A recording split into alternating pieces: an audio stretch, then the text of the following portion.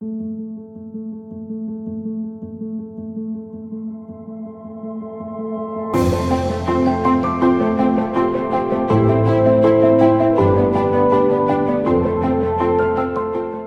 everyone, this is Sala with Drive Through Therapy. Thank you so much for joining me today on another episode. And as always, I'm grateful for your support and your company. And today is one of those days that is good to recall relationships, and specifically the old time question of, when do I leave a relationship? When is a relationship for me no longer is working? And I did an episode a while back on toxic relationships and why we stay. This is a little different. This is not necessarily heading into toxic relationship. This is not an extreme. This is just certain indications that it's a relationship that is no longer allowing me to grow as a person. That can happen sometimes. So that's what it's for. We're not trying to talk about toxicity or how we're going to change another human being. All we're going to do is talk about what we need to look within ourselves and ask ourselves if we are practicing self-honesty. Today I had a patient come in, and she's the one that inspired this episode. She's been having trouble with her relationship with her boyfriend. At one point, she really was saying, I want to leave him. And today she came in and she said, no, I'm leaving him. But she keeps telling me this, I guess as a way for me to reassure her. And it's not my job. Whatever decision she decides to make, it's on her. But it helped me kind of reflect on what types of questions do I need to ask this young lady to help her get to the self-honesty. And so I took some of these questions and I'm going to give them to you guys today. So this way you can ask yourself if you have reached the expiration date of your relationship. I'm just kidding. We don't want to do that. But you know what I'm saying. I mean, we don't have to make big, strong decisions, but practice self-honesty. And that's what these questions are about. It's us to reflect on and assess our beliefs and assess how we're living our life. And if it aligns with what we believe, that's all we're doing. So, all right. The first thing that I'm going to ask you to check here is, or ask yourself, the question is, are we growing together or are we growing apart? And what I mean by that is that in relationships, I often hear this phrase and even hear it in movies that, oh, it seems like I grew up and he kind of stayed the same. And that is false. We are both human beings in this relationship and we're both going to grow. It just may not be on the same pathway. Our growth may be going to a separate situation, separate location, then growing in parallel to one another. And that's an important thing to discuss here, because we're going to grow, but sometimes we're in denial of the fact that our growth in this relationship may not complement one another at one point. And that can happen because I, as a person, evolve. And with time, I will change my needs. I will change my beliefs if I'm flexible enough. And these things come from learning, come from living, and that's a great thing. But with those changes in beliefs, we don't account for the other person as well changing their beliefs too, or maintaining them. And so it is not a good or bad thing. And we're not talking about a really bad relationship, or we're not calling it bad, nothing. This is just two people that are not complementing each other in their growth. Does that make sense? Yeah, that's what I mean. It's not a toxic thing. So that's one of the questions that you want to ask yourself, to keep yourself in honesty, There's nothing wrong with people growing. As a matter of fact, I'm expecting that people are going to grow in relationships. They're human and they're living and they're breathing. They're going to grow, period. They're going to learn something. And as we learn, our beliefs and our thoughts, our opinions are going to change. In a lot of ways, what we perceive as our identity will change with time.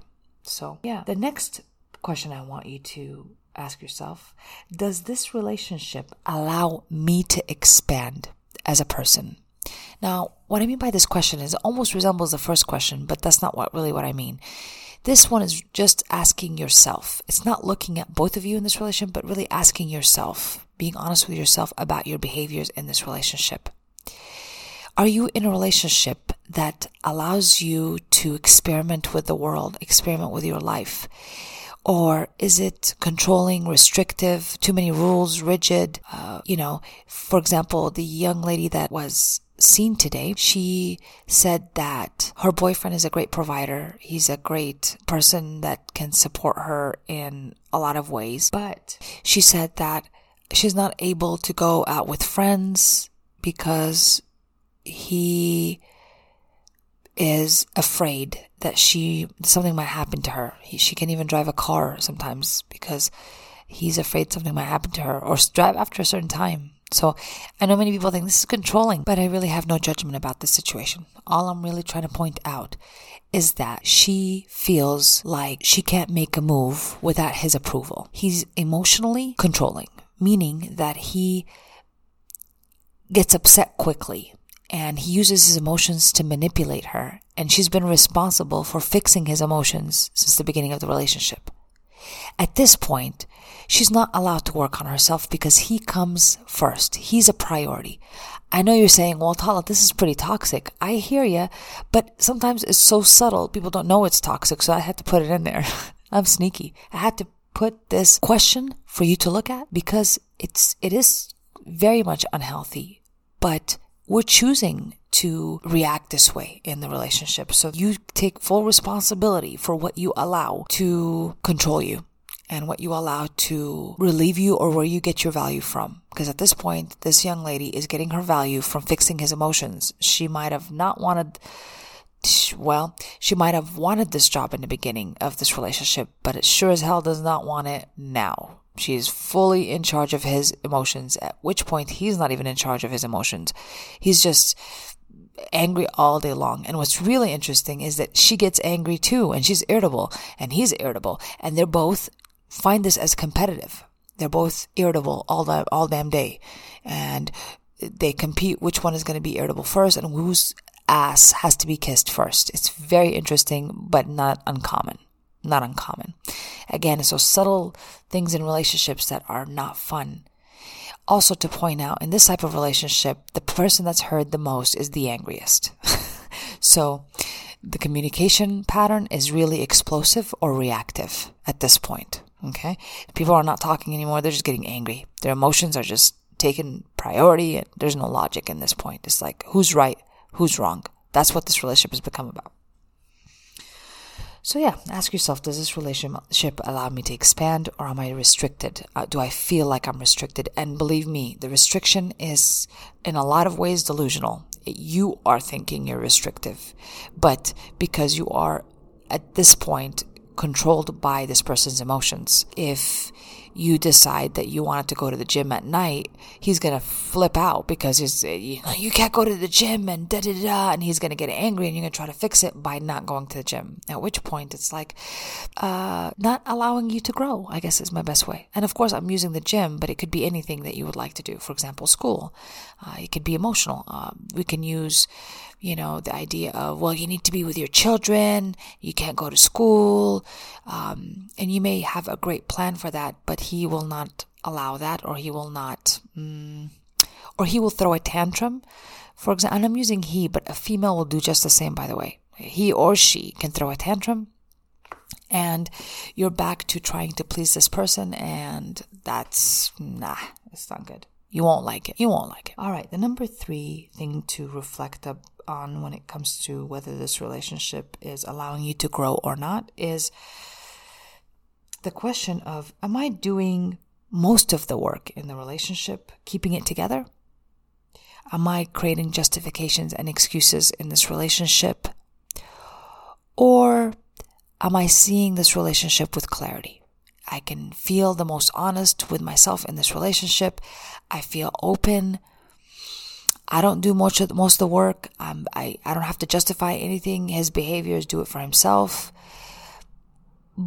But we're looking at the other side. If I am using justifications, this is what's happening. I'm basically in charge of keeping this relationship together, and the other person really does not have much that he or she has to do. So if they show up late to the house, you'll make the excuse for them. Well, they're tired. If they act irritable, you'll be like, well, they've had a rough childhood. If they don't commit. You can say, well, they've had really bad baggage from other relationships that they're carrying. I mean, that's what I mean. Do you justify most of the work or most of their behavior to meet the needs of that relationship, or keep it is what I really mean. Yeah. I hope this makes sense to you, because when we do this, we are really setting ourselves back quite a bit. We are not in a relationship anymore. We're in a relationship with a bunch of excuses. And it feels dishonest on the inside. I know deep down inside, like I always say, I'm lying to myself when I know that I'm making excuses for this relationship to continue. I'm just making it because I'm afraid somehow. Which takes me to my next point. Asking yourself, am I staying in this relationship because of fear, or is it love? Really important. A lot of the times I get this nonsense thing like, well, I love her, but I'm not in love with her, which is another way to say to me that, well, I'm not lusting over this person anymore, which from what I understand, this lustful chemistry is only going to be the first 2 years. After that, you're really going to have to spice things up. You're going to have to work at that relationship. Good news for everyone, right? But we're going to have to count on more than just lust. So that's not the kind of love I'm talking about. I'm talking about love. I'm talking about, does this person complement my world? Are they a great addition to it? Is this person, a great reflection of me as well? And when I see myself in this relationship, I feel good about it. I don't hate myself. My relationship with me is intact. If not, it could be at this point, I'm staying with this person because of fear of the unknown, fear of insecurity. Like I said before in another episode, fear of the unfamiliar, because being with this person is familiar and I don't want to be alone, and it's better the devil you know than the devil you don't know kind of thing. So it's not a good reason, but yet we'll still stay. We'll justify that. And it becomes about fear. A lot of times it's fear of what other people might think if you leave that person. Whether it's you're afraid that your children will resent you, if you're afraid that your mom or your dad will say, well, you haven't really worked on that relationship, marriage is sacred, or you guys have been together for so long, and then there's the guilt-tripping aspect of it. Again, not love. But this is where you have to sit with yourself and be honest with yourself. Is this about fear, or is this about love? And today I asked this patient to say the things that she's staying there for in this relationship, the things that work for her in this relationship. And she was able to label about 4 or 5 things, which was fantastic. And I asked her if she can like herself for being in this relationship based on those 5 things. She nodded and said yes. Fantastic. Then I asked her, do you love yourself for staying in this relationship? And she said, I have to think about it. And I said, why do you have to think about it? And she said, because love implies that I have to stay in this relationship. So if I love myself, that means I can't leave this man. If I love it and everything, I can't leave this man. And I had to explain to her that's not really what I meant. When I asked her whether she's able to love herself in this relationship, where she's at right now, I don't mean for long term. I don't even mean for tomorrow morning. I meant for right now. Right now. A lot of the times, people are self-hating in a relationship when